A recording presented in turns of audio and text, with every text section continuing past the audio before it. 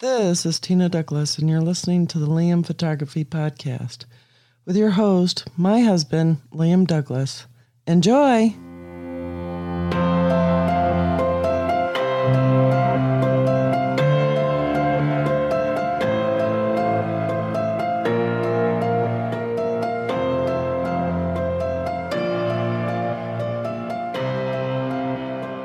Greetings, everybody. You're listening to the Liam Photography Podcast. I'm your host, Liam Douglas, and this is episode 329. So today is Sunday, April 2nd, 2023. And as usual, I'm covering the news and rumor stories that caught my eye for this past week. Kolari Vision takes photo quality photography to new heights. Mean-spirited netizens refer to poor quality photos as potato quality, implying that the derided photographer used a potato instead of a camera, Kolari Vision wondered. What would happen if a photographer really did use a potato, though? To find out, the team set off on a journey that took them beyond the produce section of the local greengrocer and to Grand Rapids, Michigan, where Kolari teamed up with autochromist and expert analog photographer John Hitty. And there's some interesting photos in this story in the show notes. The goal was to build a 100% potato camera with a potato lens. Beyond the camera and lens, there must be a means of recording images. Potatoes can achieve this feat too. The autochrome process, invented in the early 20th century, uses microscopic red, green, and blue colored potato starch grains to record color plate images. Light passes through the potato starch grains and on top of the autochrome plate, which produces full-color positive transparencies. The Science and Media Museum explains the autochrome process in excellent detail in an accompanying article, which you can find in today's show notes. Quote, throughout the project, we experienced many fumbles and laughs, disappointments and triumphs. Some of our attempts were successful, while others fell short. However, we never gave up. We believed in our project and in the power of potatoes, says Kolari Vision. Ultimately, the team proved the photographic power of potatoes. Quote, we were able to create true potato quality photographs that were unlike anything else in the world, Kolari says. The starchy shots captured the charming quality of the potato. Despite being April Fool's and the internet joke origins of a potato camera, the camera itself is authentic and John Hitty's expertise is incredible. The project also brings attention to the autochrome photographic process, which was an extremely impressive development in the history of photography and based on Hitty's work, still clearly a powerful means of artistic expression. Beyond autochrome photography, Hitty works with other distinct and experimental analog processes, including wet plate, gum bichromate, and cyanotypes, bromoil, pinhole, Lipman plates, daguerreotypes, and more. For readers inspired by the potato camera, Hitty wrote an exhaustive 3-part tutorial that will teach photographers everything they need to know to make autochrome prints, potato not included. And I thought this was a really cool story, and it's wild because over the years, I've seen cameras made out of all kinds of interesting things, and the potato is just another one in the long line of odd items that people figure out a way to use as a camera. Explore the underground home of 11 million priceless photos. Around 50 miles, 82 kilometers north of Pittsburgh, Pennsylvania, and 220 feet or 67 meters underground, there are roughly 11 million images protected by armed guards. This incredible repository is the famous Bettman Archive, which houses photographic records of many of history's most important moments since the first camera was invented in the early 19th century. BuzzFeed News let Petapixel know that it published an exciting deep dive into the Bettman archives, including many must-see images. Thanks to rare opportunity from Getty Images, BuzzFeed News photo editor Kenneth Backor and contributing photographer Ross Mantle deliver an informative look at the incredible archives that readers should go check out. The Bettman Archives, now owned and operated by Getty Images, was started in New York City in 1936 by German immigrant Otto Bettman, who had been a curator of rare books in Nazi-occupied Berlin. Bettman was dismissed from his position at the Prussian State Art Library, where Adolf Hitler began forcing Jewish people from civil service. Upon arriving in the U.S., Bettman continued his curatorial work and rapidly expanded his image collection by advertising in magazines. When he came to America, Bettman already had about 15,000 images he brought overseas in a couple of trunks. In 1960, Bettman moved his archive from 215 East 57th Street in New York City to the Tishman Building at 660 Fifth Avenue. During his lengthy time in charge of the archives, Bettman developed an impressive business model that still persists. He licensed the images he collected to editorial and advertising clients, including famous photos like Charles Clyde Ebbitt's lunch atop a skyscraper, the Apollo 11 moon landing, Malcolm X meeting Martin Luther King Jr., the Hindenburg exploding, and Queen Elizabeth II posing with her famous Corgus. In 1981, the same year he sold his archive to Cross Thompson Organization, a 78-year-old Bettman told the New York Times that instead of visual cliches, I provided clients with a graphic shorthand that illuminates the present by revealing the past, preferably with humor. The Cross Thomas Organization then sold the archive to Corbis in 1995. Corbis moved the archive from Manhattan to the Iron Mountain National Underground Storage Facility in 2001 to 2002 to preserve the litany of photos and film negatives. Getty Images took over the collection in 2016 before Visual China Group acquired Corbis. BuzzFeed News asked Bettman Archives' two archivists, Leslie Stauffer and Saren Kubrick, about their day-to-day lives working in one of the world's most secure and vital photo archives. Each day, Stauffer and Kubrick work alongside a priceless collection of images. Mantle's images make the collection look oddly mundane, with old-school filing cabinets, industrial shelving units, and lots of cardboard boxes. However, the collection is anything but mundane. The Bettman is housed in a high-security facility. Iron Mountain bought the defunct limestone mine from U.S. Steel and created vaults for many other private businesses and government agencies. Their safety measures ensure the protection of all their clients' assets. Every day when we enter the mine, our cars, belongings, and persons are searched similarly to TSA, Kubiak explains to BuzzFeed News. The archive is located 220 feet underground and is the furthest business within the facility. The mine is made up of streets that have unmarked doors hiding all the treasures inside. The Bettman collection is stored in an airlock-protected vault that is 38 to 42 degrees Fahrenheit and 40% humidity. Even with the protection offered by the Iron Mountain National Underground Storage Facility, a former limestone quarry, the archives will not last forever. The storage room's temperature is being gradually lowered to a chilly minus 4 degrees Fahrenheit, minus 20 Celsius, which film preservationist Henry Wilhelm concluded was the ideal temperature for the archive. At this freezing temperature, the photographs will degrade about 500 times slower than in New York City. Stauffer and Kubiak's path to the archives is an interesting one. Quote, we both started working at the Bettman Archives as Slippery Rock University graduate student interns in 2004. We were later hired by the Corbis Corporation as full-time employees, explains Stauffer. They both transitioned to working for Getty Images following Corbis's sale.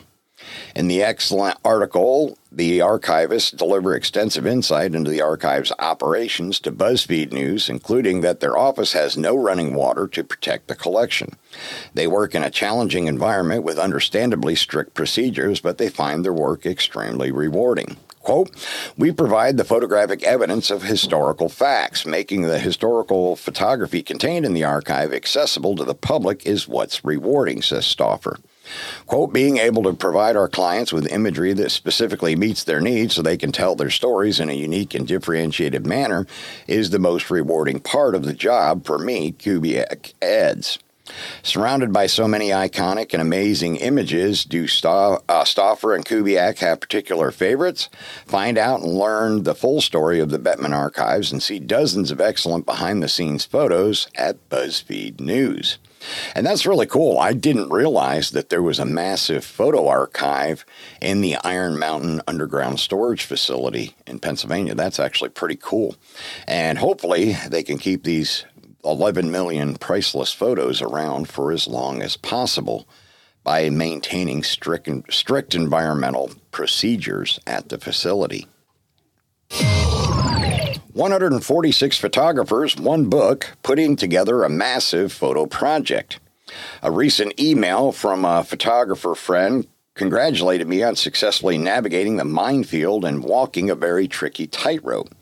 These sound like dramatic ways to describe the production of a book, but it's true that creating the new Big Five has been a massive challenge, a 2-year task that involved working with hundreds of photographers, conservationists, and wildlife experts, and tens of thousands of images, balancing the personalities and requirements of people and organizations with my central idea and mission for the book.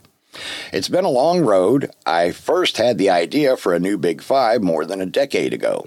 The original Big Five is an old term used by colonial era hunters in Africa for the most prized and dangerous animals to shoot and kill: elephant, rhino, leopard, Cape buffalo, and lion. I was on assignment in Botswana years ago and heard the word shooting for taking pictures, which sparked something.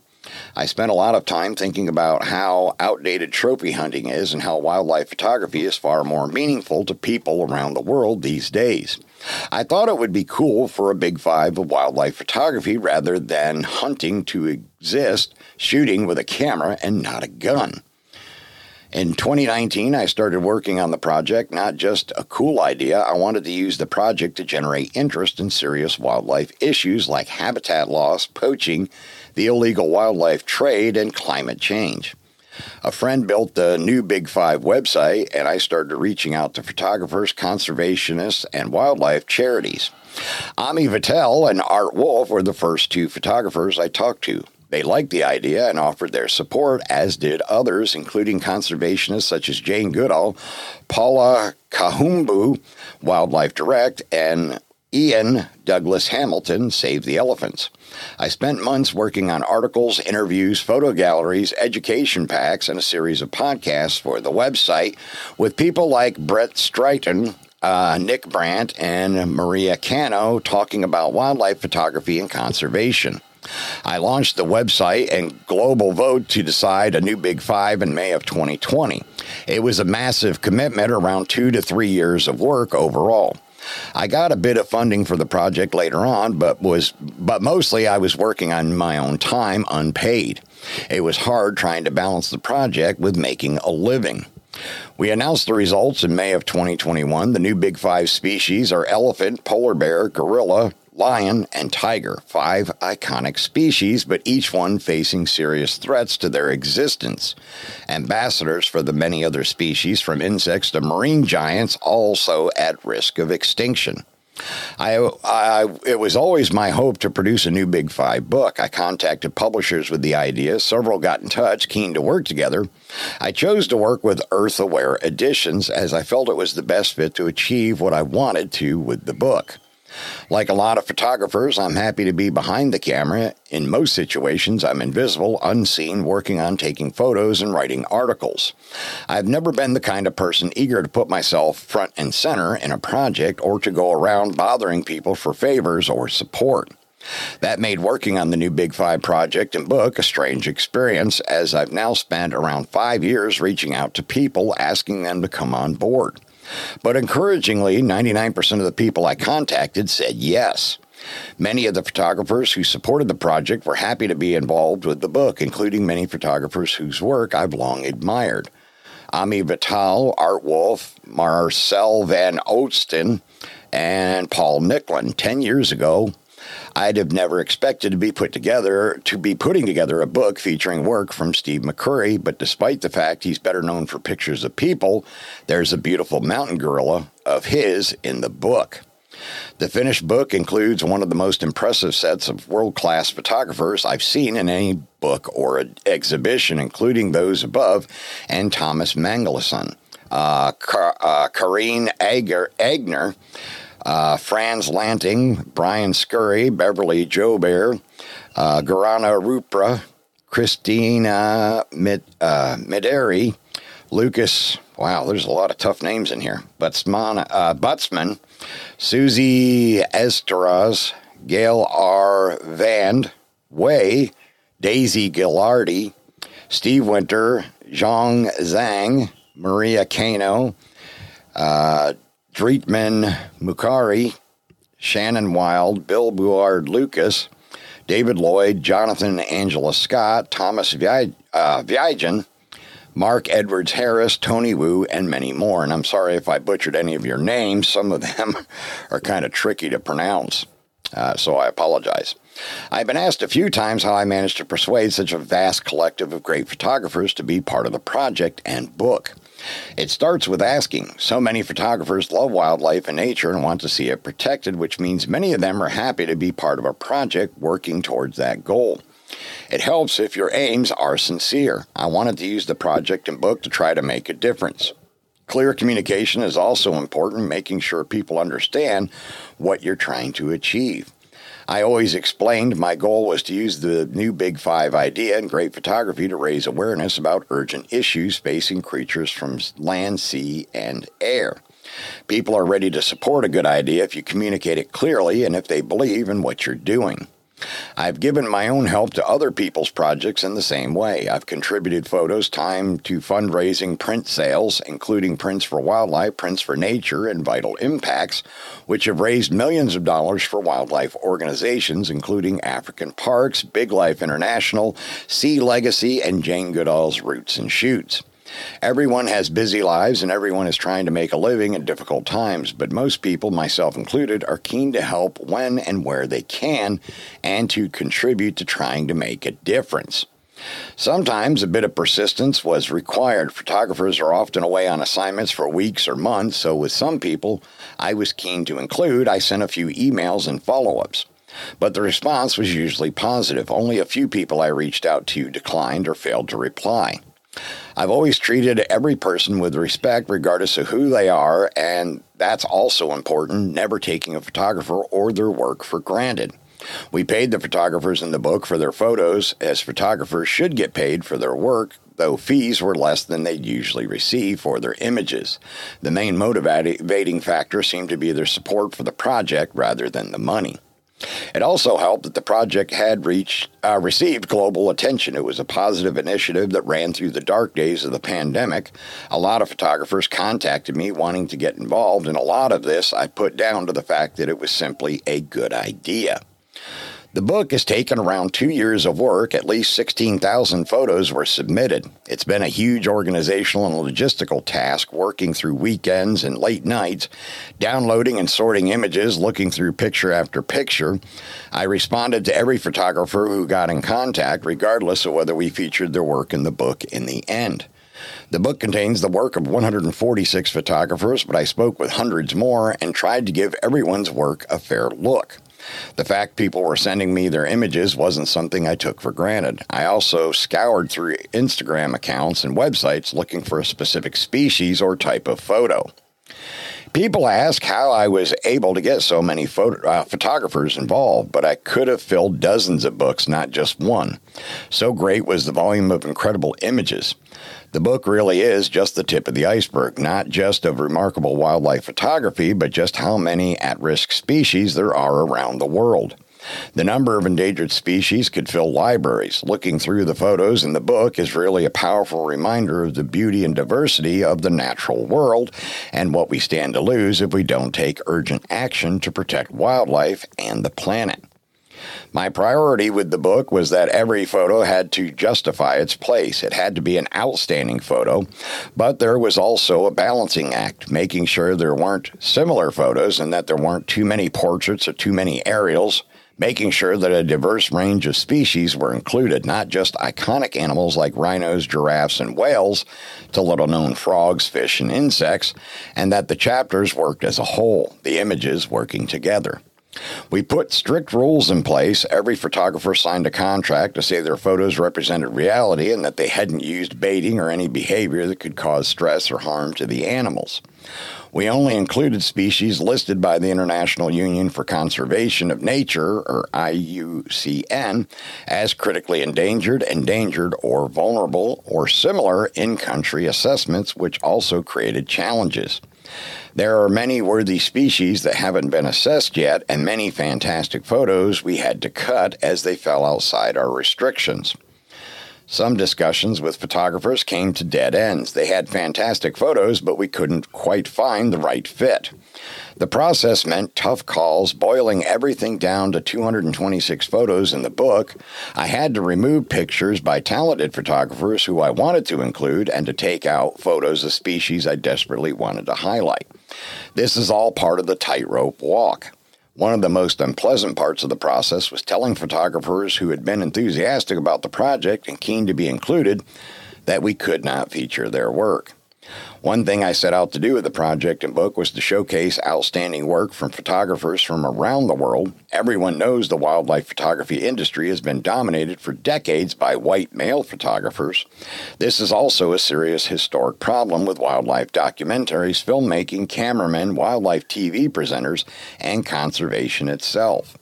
People like Kenyan conservationist Paula Kahubu, CEO of Wildlife Direct, who wrote the foreword for the book, are changing that narrative as well as working to protect nature. She hosts Wildlife Warriors, a groundbreaking TV series produced with an African crew that focuses on Black African communities and conservation leaders. I didn't personally want to put out another book or project that perpetuated the idea that wildlife photography is a white male domain. Before launching the project, I spent several months reaching out to photographers, wildlife charities, and photography organizations, photo festivals, and scouring through Instagram to find photographers of different backgrounds and races from across Africa and around the world, rather than just including the usual faces. For the book, I spent many more months doing online research and talking to people to find non-white wildlife photographers to work with for the book. I wish I'd been able to go further. I hope to in future projects, but I'm glad that the book includes so many female photographers and many Black, African, Asian, and Latino photographers. The images in the book represent photographers from more than 30 countries, including Botswana, Kuwait, Mexico, Japan, Ecuador, India, Kenya, Brazil, and China. The book and project are both far more powerful for the fact that it's drawn on the best creative people from around the world rather than excluding some people. I wanted to try to be part of the solution. I think when other people look at the book and all the photographers in it, it would be hard for them to create their own books and projects with almost exclusively white male photographers and still make the excuse that it's because there weren't many great female or non-white photographers out there. As this book clearly demonstrates, that isn't the case. There's outstanding talent all over the world. I worked in the same way with the conservationists and experts in the book, including essays by Anish Andhira, Wildlife Conservation Trust, and Dominique Gonclaves, Gorgosa National Park, and interviews with people like the indigenous Amazon campaigner Nemant Nimuku, Amazon Frontlines, and Daniel Sopia, the Masai Mara Wildlife Conservancies Association. There is still a huge imbalance in photography, filmmaking, and conservation. But I think the era of wildlife photography and conservation being so dominated by white men is coming to an end, and for good reason. Not having women or people of different races or nationalities involved isn't just wrong, but it's also counterproductive. It isn't good for photography or for wildlife conservation. Any project dealing with so many people also means that there have been personality issues, including one or two difficult conversations and unpleasant moments I'd be glad to leave behind. You cannot please everyone. Not everyone appreciates your intentions. There can be differences of opinions and misunderstandings. We live in a world where people like to attack or criticize, jump to conclusions, or get their facts confused. Overall, though, working on the book has been a positive experience. I've become friends with photographers from all over the world. It's been a learning experience studying the work of so many photographers, an education I'll hopefully be able to apply to my own photography. It's also been encouraging to have created a project that has a feeling of community and a shared mission that people believe in. Action is urgently needed on wildlife issues, and the main takeaway message for me from working on the book is that there are many positive, talented, inspirational people around the world who are ready to collaborate and give their help if you ask for it. The New Big Five, a global photography project for endangered wildlife by Gourmet Green, is now out at Earth Aware Editions for $75 or 62 euros. Available at InsightEditions.com, Bookshop.org, and Amazon, with a foreword by Paula Kahumbu and an afterword by Jane Goodall. For more on the New Big Five project, see www.newbig5.com and follow on Instagram at New Big Five Project. Raymond Green is a journalist, photographer, and author. See more of his work on gourmetgreen.com and follow him on his Instagram. And I think this is a fantastic project. I've always been an avid wildlife photographer. I love capturing wildlife, and I've actually gotten a National Geographic cover with a photograph of a male lion that I shot back in late 2014. The book came out in 2015. And I think this is a wonderful project that they put together to try to help raise awareness for conservation of these endangered species. I think that's absolutely a fantastic thing to do. Varlin's app review, bringing the film experience to the iPhone. It's easy to overlook a good third-party photography app on a smartphone because they just keep popping up, but Varlin's may be one worth keeping close by at all times. Its official title, at least on the App Store for iOS, is Varlin's-DSLR for iPhone. The DSLR part is telling because it refers to adding some manual control to Apple's phones that require third parties to deliver. But that's really only a part of what this app does, because the value proposition is in the multitude of film emulations it offers. Again, not a new thing. Other apps have already done it, yet there is something unique about how Varlin's lays it all out, and what the results could say about how to introduce or reintroduce smartphone shooters to the artistic qualities that made film so unique. First, it's worth pointing out that the app is free to download, but it will cost you to unlock everything it offers. While discounts do happen, you can choose to pay $2.99 per month or as low as $14.99 for the year. The 2045 Singularity, which amounts to a lifetime subscription, goes for $74.99. These figures can always change, but even if they do go up, they won't be expensive compared to other options on the App Store. In fairness to the developers behind Varlin's, they do cram a lot in for the price. That's why it's probably best to break down the app into a few of its constituent parts.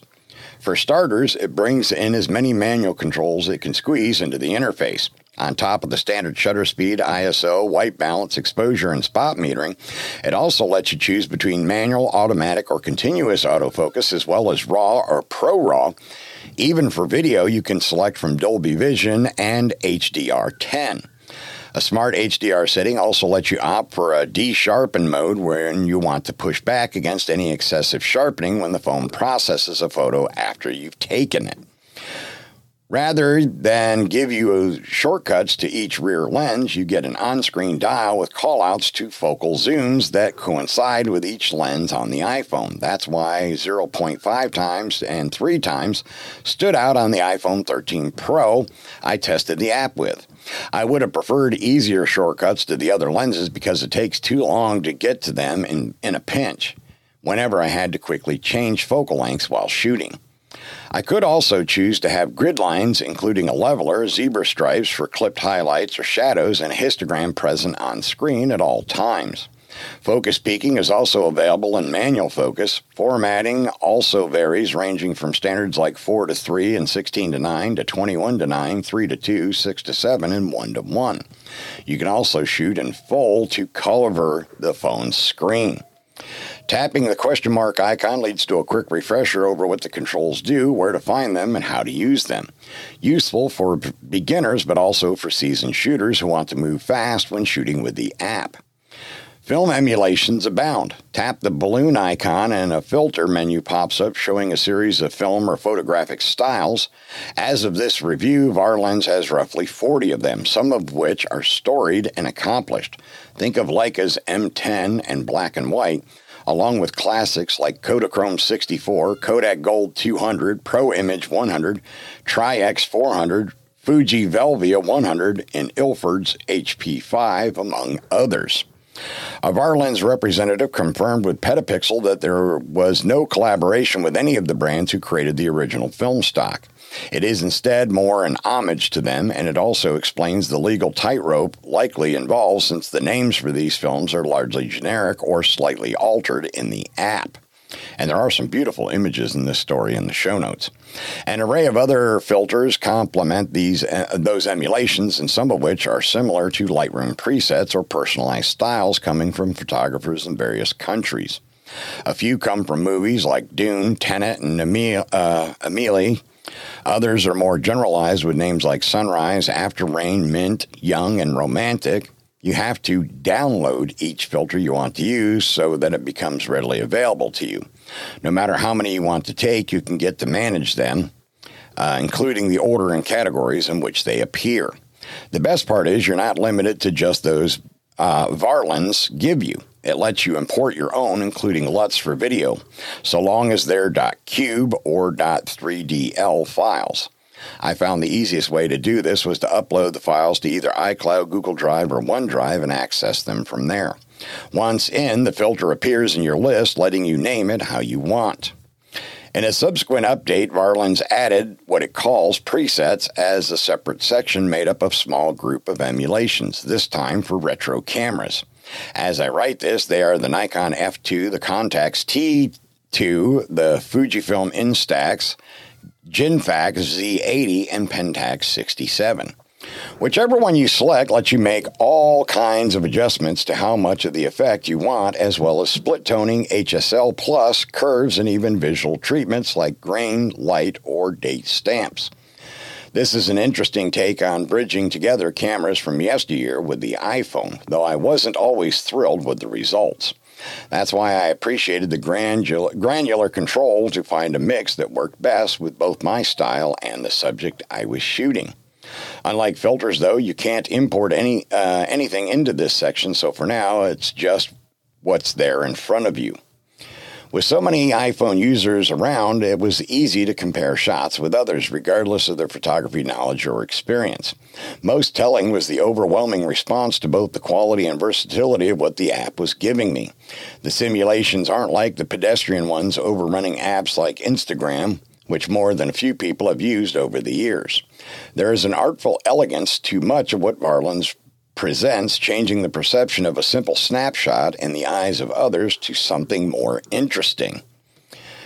More than that, novices I spoke with liked how simple it all seemed. They could just choose the filters they liked most and shoot in auto, whereas others, more comfortable with manual controls, could fiddle with various settings.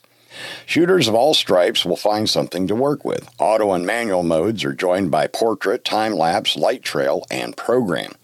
The app saves 2 versions of every photo, particularly if you shoot in RAW or ProRAW. There's the HEIC image with the chosen filter or preset, plus an untouched RAW image you can work on later. The best part is you can apply any of the filters or presets to a RAW image after the fact, which you can then tweak within the app's own settings or migrate over to a program like Lightroom or Capture One, for example. It might be overly optimistic to assume an app like this could teach every iPhone user something photography, but the granularity is hard to ignore, especially when the filters are so well thought out and lacking the cheap, imitative qualities rampant on social media. Indeed, the app is so deep and interesting, I all but abandoned Apple's own camera app, save for the odd night or low light shot, to take advantage of the proprietary processing Varlens doesn't have access to. Even for video, the app makes things interesting. Under the lens menu, you can select anamorphic with either a 1.33x or a 1.55x letterbox effect. You can shoot with any of the lenses, including in 24 frames, 25 frames, and in 4K up to 60 frames. For 240 frames per second slow motion shots, you'll need to dial it down to 720p. I mentioned Dolby Vision and HDR10, though you also get ProRes. The one downside is you can't apply any of the filters or presets to footage shot in Dolby or HDR10. Whatever you shoot, the Varlens is still limited by what it can tap into the iPhone. Low light and night shots won't benefit from Apple's computational processing, making them more susceptible to shake. There is also no bracketing mode within the app to offset that, unless the developers bring it in a future update. While I thought it would feel a little gimmicky to use it, the app won me over by its sheer level of customization and bringing film-style photography to the iPhone. I could tell developers put some thought into making emulations, and it shows in how different results can turn out relative to other apps, including ones purely for editing. While it can take time to figure everything out and how it works and where everything is, I don't see any reason why any iPhone user interested in photography shouldn't at least try it out.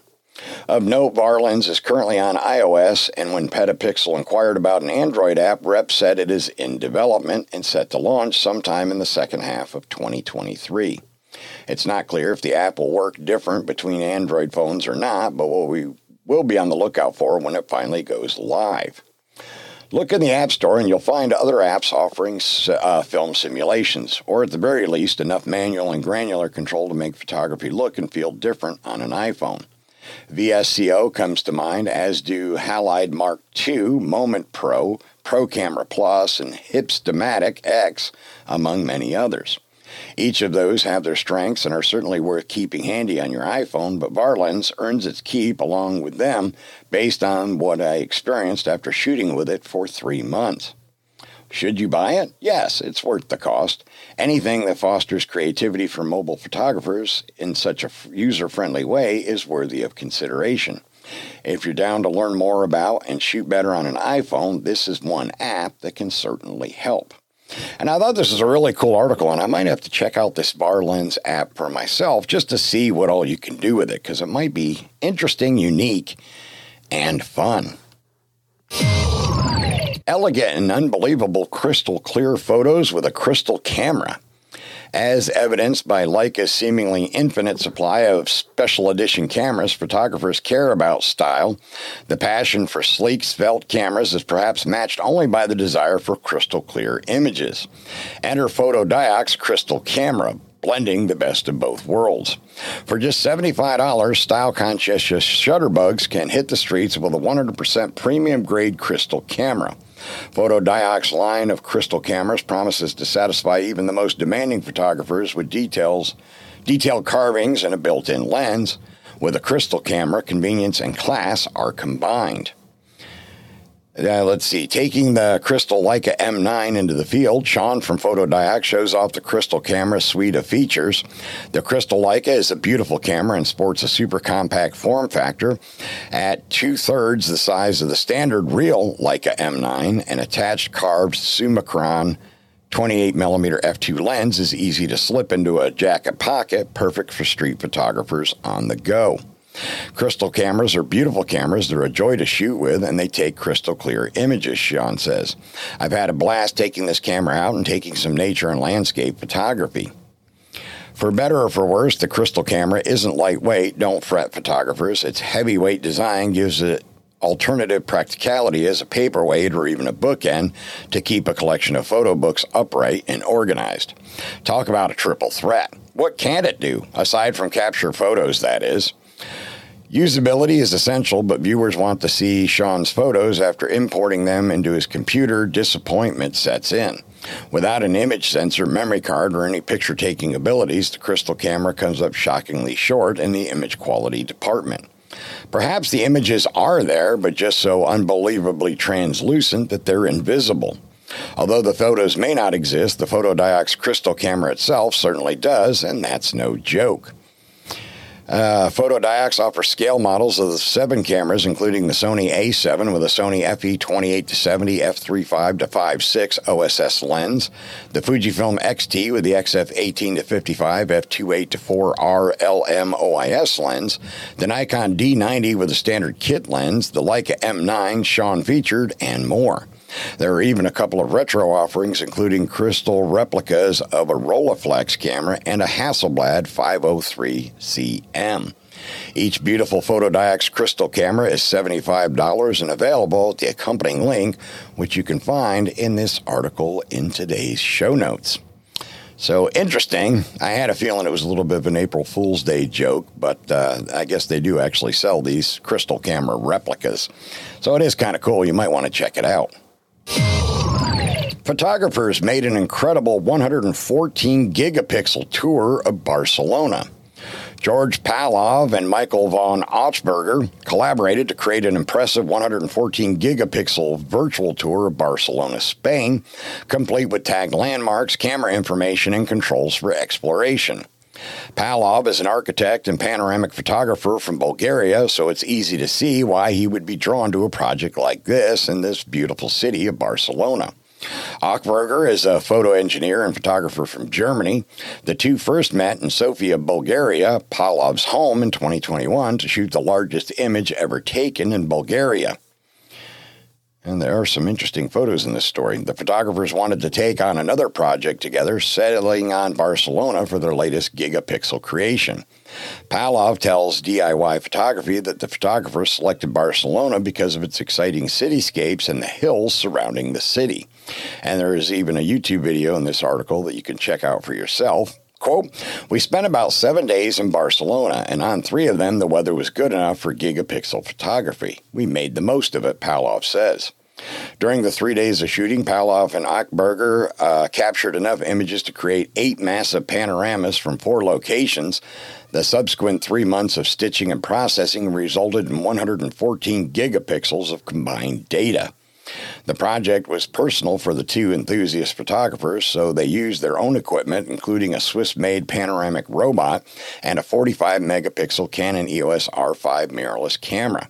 For many images, they used an adapted Canon EF 600mm f4L IS Mark II telephoto lens, occasionally with a 2x teleconverter.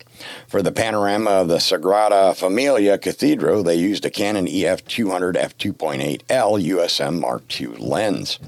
Beyond the challenges of capturing the source images, gigapixel processing includes its own hurdles. The photos are extremely large, too large for different photo editing applications like Adobe Photoshop. Each of the 8 panoramas is more than 70 gigabytes. Wow, that's some big images. The image processing also includes basic retouching and in some cases focus stacking more than 100 files because the shallow depth of field of the 600mm f4 lens results in some buildings in the foreground and background being too blurry. Common issues the pair encountered when making gigapixel panoramas is lens vignetting and heat haze. For vignetting and light equalization, we use our own tools. None of the available commercial tools can handle this very well, so it doesn't look bad. Create stripes in the final output, Paolo tells DIY Photography. Unfortunately, there's no suitable tool to overcome image quality issues due to heat haze, so a planned shoot at Tibidio, a hill overlooking Barcelona, had to be scrapped due to weather and time limitations. Following the extensive processing workflow, Pavlov and Augsburger added tags of famous places in Barcelona to their panoramas, making it useful for locals and tourists alike to find landmarks in the city. They also included information specific to the famous Sagrada Familia Cathedral, among the most famous churches in the world.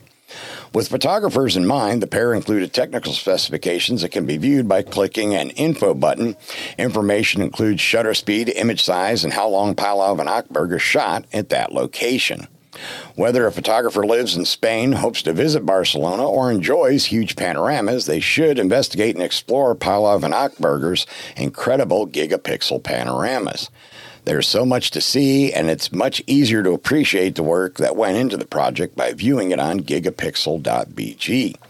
For 1 gigapixel panorama, we had to shoot hundreds, sometimes thousands of images, which were then stitched into the very big panoramas, George explains. It was an immense effort for us to finalize the project, but we think it turned out great. And I think that's really wonderful that these guys took on this project, and I'm definitely going to check it out for myself, and I encourage all of you to do so as well. And I'm going to take a break right here, and then I'll be right back. We hope you're enjoying this edition of the Liam Photography Podcast. The best way to support the show is to subscribe in Apple Podcasts, Google Podcasts, or anywhere else that you get your podcasts. If you want to leave comments or suggestions for future episodes, you can call or text the show at area code 470-294-8191. And you can email the show at liam@liamphotographypodcast.com. You can find the show notes and links at liamphotographypodcast.com, and you can tweet the show at liamphotoatl using the hashtag liamphotopodcast. And now, back to the show. And we're back. And now we'll head on over to Canon rumors for the rumor portion of today's episode.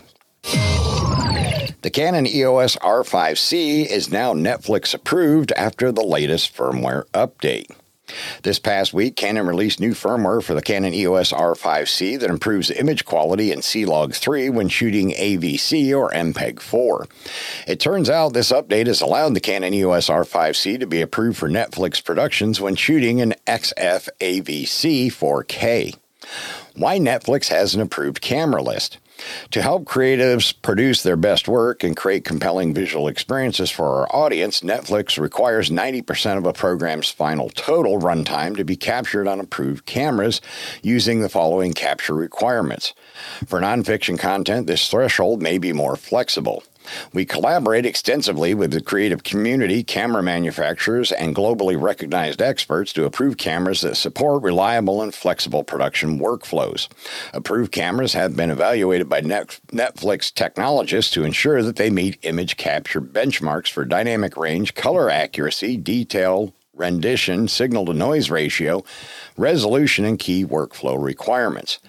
These evaluations help our partners know they're using the best and most appropriate capture technology when telling their stories. And I think that's really cool that now with the new firmware update, Netflix has approved the R5C. It is a fantastic video-centric camera for shooting compelling stories. Canon recalls certain Canon EF 50mm f1.2L USM lenses. Canon has announced a recall for certain Canon EF 50mm 1.2L USM lenses. Phenomenon: when shooting in a high-temperature environment, the intended exposure may not occur, and the brightness of the captured image in the same scene may vary, or the error 01 may occur. Free repair acceptance period until March of 2026. Check with your regional Canon repair department to arrange repair if you have one of the affected serial numbers. Interesting. So it's good that Canon is standing behind their products many years after they were sold on the market, because that lens has been around for quite a long time. Nikon UK accidentally posted a new camera development announcement on their website. Nikon UK, accidentally posted a new camera development announcement on their website for the Nikon ZM medium format mirrorless camera. Apparently, the press release was online for around 30 minutes before it was taken down, and a Nikon Rumors reader took a screenshot and sent it to me. Nikon announces development of the medium format ZM mirrorless camera. London, United Kingdom, 1st April 2023. Nikon is pleased to announce the development of the professional high megapixel model for the Nikon Z mount using a medium format sensor. The full-frame Nikon MX format mirrorless is scheduled for release in 2024 and represents a significant leap in medium format performance to deliver uncompromised image quality. If anyone has the rest of the press release, please send it to me at the accompanying link. And this sounds to me, honestly, like it was an April Fool's joke, because I highly doubt Nikon is going to dip their toes into the medium format market when they've already dropped a third in the standard full frame and APS-C market, losing second place to Sony. Viltrox is rumored to release the popular 75mm f1.2 APS-C lens for the Nikon Z mount and announce a new 16mm f1.8 full-frame lens. Viltrox is rumored to announce the following lenses later this year: the Viltrox AF 75mm f1.2 APS-C lens for the Nikon Z mount and Sony E mount. The Viltrox AF 75 1.2 lens already exists for the Fujifilm X mount and has been very popular. It only makes sense to release it for other systems. The Viltrox AF 16mm f1.8 full-frame lens not confirmed yet, but most likely will be available also for the Nikon Z mount. Most third-party lenses for Nikon are covered in an accompanying article, which you can find in this article in the show notes. And I definitely do not blame them for wanting to make that lens available for the Nikon Z mount and Sony E mount, because that 75mm 1.2 is a stellar pro-grade lens. and I had to have one for myself. It is an amazing piece of glass, for sure. And now on over to Fuji rumors. Breaking: Fujifilm to launch revolutionary fake shot feature with Midjourney firmware update. Fellow Fujifilm X and GFX shooters, we've got some exciting and maybe controversial news to share with you today. We've heard a rumor that Fujifilm is set to release a firmware update that will change the game forever. The update will introduce a revolutionary feature called Midjourney, which will allow users to create fake images with just the press of the shutter button. Above, you can see a screenshot of the press release, as one of our sources is about to pull it live in a few hours. Thanks for sharing with us. That's right, you heard it here first. With Midjourney, you'll be able to capture stunning shots that never actually happened. Imagine, just point your camera to a tree and tell the built-in Midjourney feature to add a rare bird resting on the branches. You'll be the envy of all your photography friends with your seemingly impossible shots. But wait, there's more. Midjourney isn't just limited to wildlife photography. You can use it in any genre of photography to add that extra element of surprise and creativity to your work. Want to add a unicorn to your landscape shots? No problem. Want to make it look like you captured the perfect moment between two people who weren't actually there at the same time? Easy peasy. We know some of you may be concerned about the ethical implications of creating fake images, but we assure you that Fujifilm has thought this through. The company has stated that Midjourney will only be available to those who have completed an extensive online course on digital ethics, ensuring that all users are responsible and considerate with their new superpower. So mark your calendars and get ready for the biggest game changer in photography since the invention of the camera itself. Fujifilm's Midjourney firmware update is set to release later on today, April 1st, and I can't wait to see what incredible images we create. Happy snapping from Patrick. And of course, this is an April Fool's joke. Nice job though, Patrick. That was pretty clever. Fujifilm Europe launches stunning deals on the Fujifilm X-T5 and X-H2S. Save up to €400 or 360 pounds. In addition to the ones that are already run a while and expire on April 16th, Fujifilm Europe has launched new deals that include the Fujifilm X-T5 and the Fujifilm X-H2S. Down below is the full list. Deals that expire June 30th. Note, if you buy at Amazon Italy, make sure to buy only gear shipped and sold by Amazon to qualify for the cash back. Note, Amazon Italy is qualified retailer, but Amazon UK and Germany are not qualified. Note, purchase cameras and lens together so they appear on the same bill. The X-T5 body only, or XF 18 to 55 or XF 16 to 80, save €100 or 90 pounds. In Germany, at Calumet DE, Photo Earnhardt DE, Photo Koch DE. In the UK, at Wex Photo Video UK, Park Cameras UK. In Italy, at Amazon Italy. The XH2S with the XF 150 to 600 saves €400 or 360 pounds. In Germany, at Calumet DE, Photo Earnhardt DE, Photo Koch DE. It's all the same retailer, so I'm not going to read them all again. The XH2S with the XF 100 to 400 saves €300 or 270 pounds. With the XH2S with the XF 70 to 300 saves €300 or 270 pounds. With the XH2S with the XF 200 F2 save €200 or 180 pounds.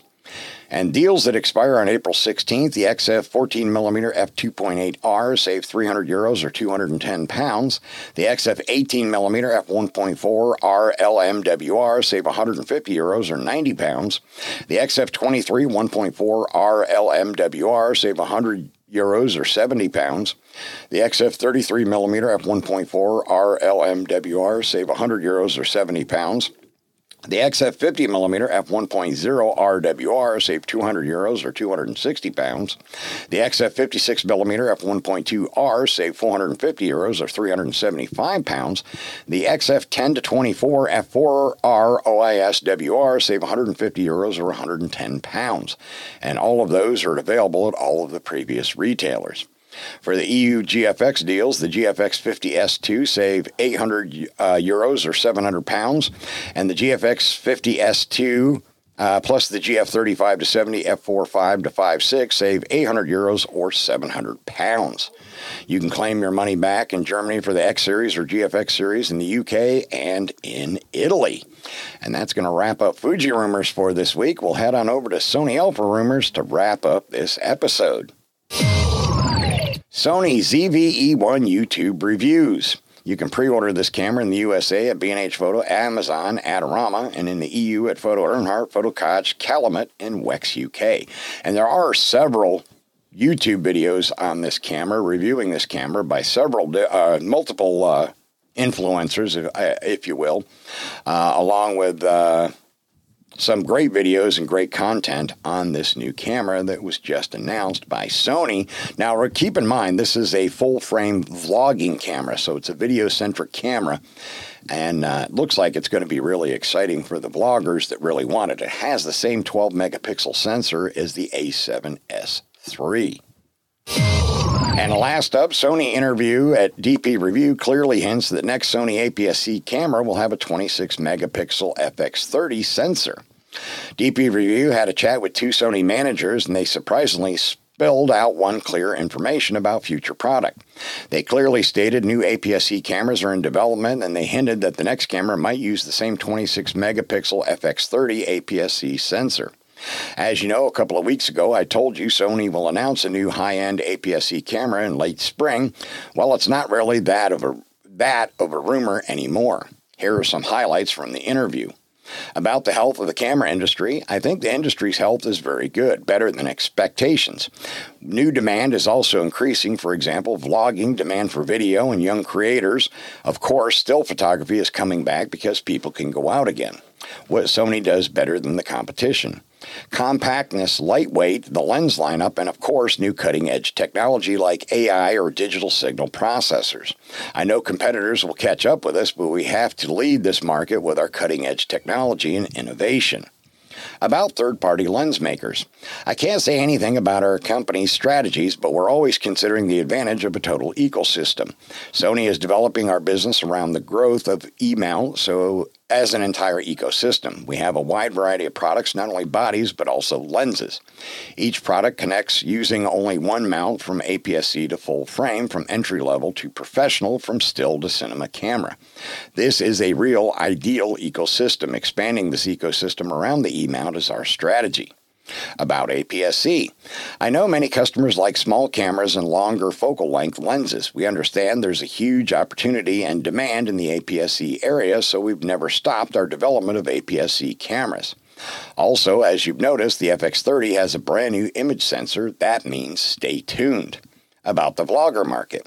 We need more newcomers and new customers entering the imaging industry to keep our industry healthy. Vloggers, especially young creators, are leading this trend.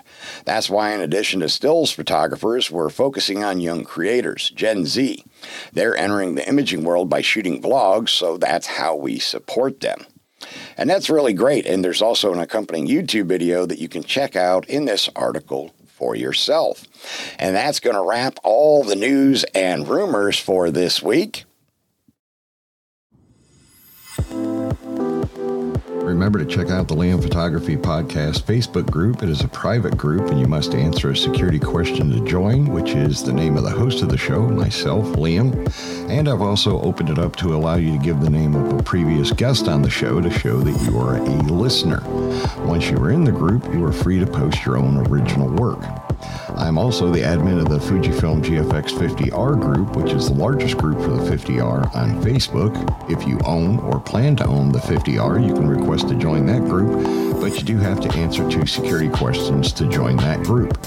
You can find my work at liamphotography.net and follow me on Instagram, Facebook, and Twitter at liamphotoatl. If you like abandoned buildings and history, you can find my projects at forgottenpiecesofgeorgia.com and forgottenpiecesofpennsylvania.com. All right, that's going to wrap up episode 329 of the Liam Photography Podcast. I want to thank all of my listeners once again for subscribing, rating, and reviewing in Apple Podcasts, Google Podcasts, and Spotify. Anywhere else you might be catching your podcasts. If you're not a subscriber already, why not? It's absolutely free and doesn't cost you a thing. And there is a massive back catalog of episodes that you can go back and listen to. Also, please remember to stop by the Liam Photography YouTube channel, subscribe to the channel, watch the videos, like them, comment on them, share them out on social media, and hit the little bell icon so you can be notified when new content drops. My next video, the third one in the Photography 101 series, will be releasing tomorrow, which will be on shutter speed, so make sure you hit that bell icon so you can be notified as soon as that episode drops. All right, that's a wrap, folks. I will see you all again on Thursday.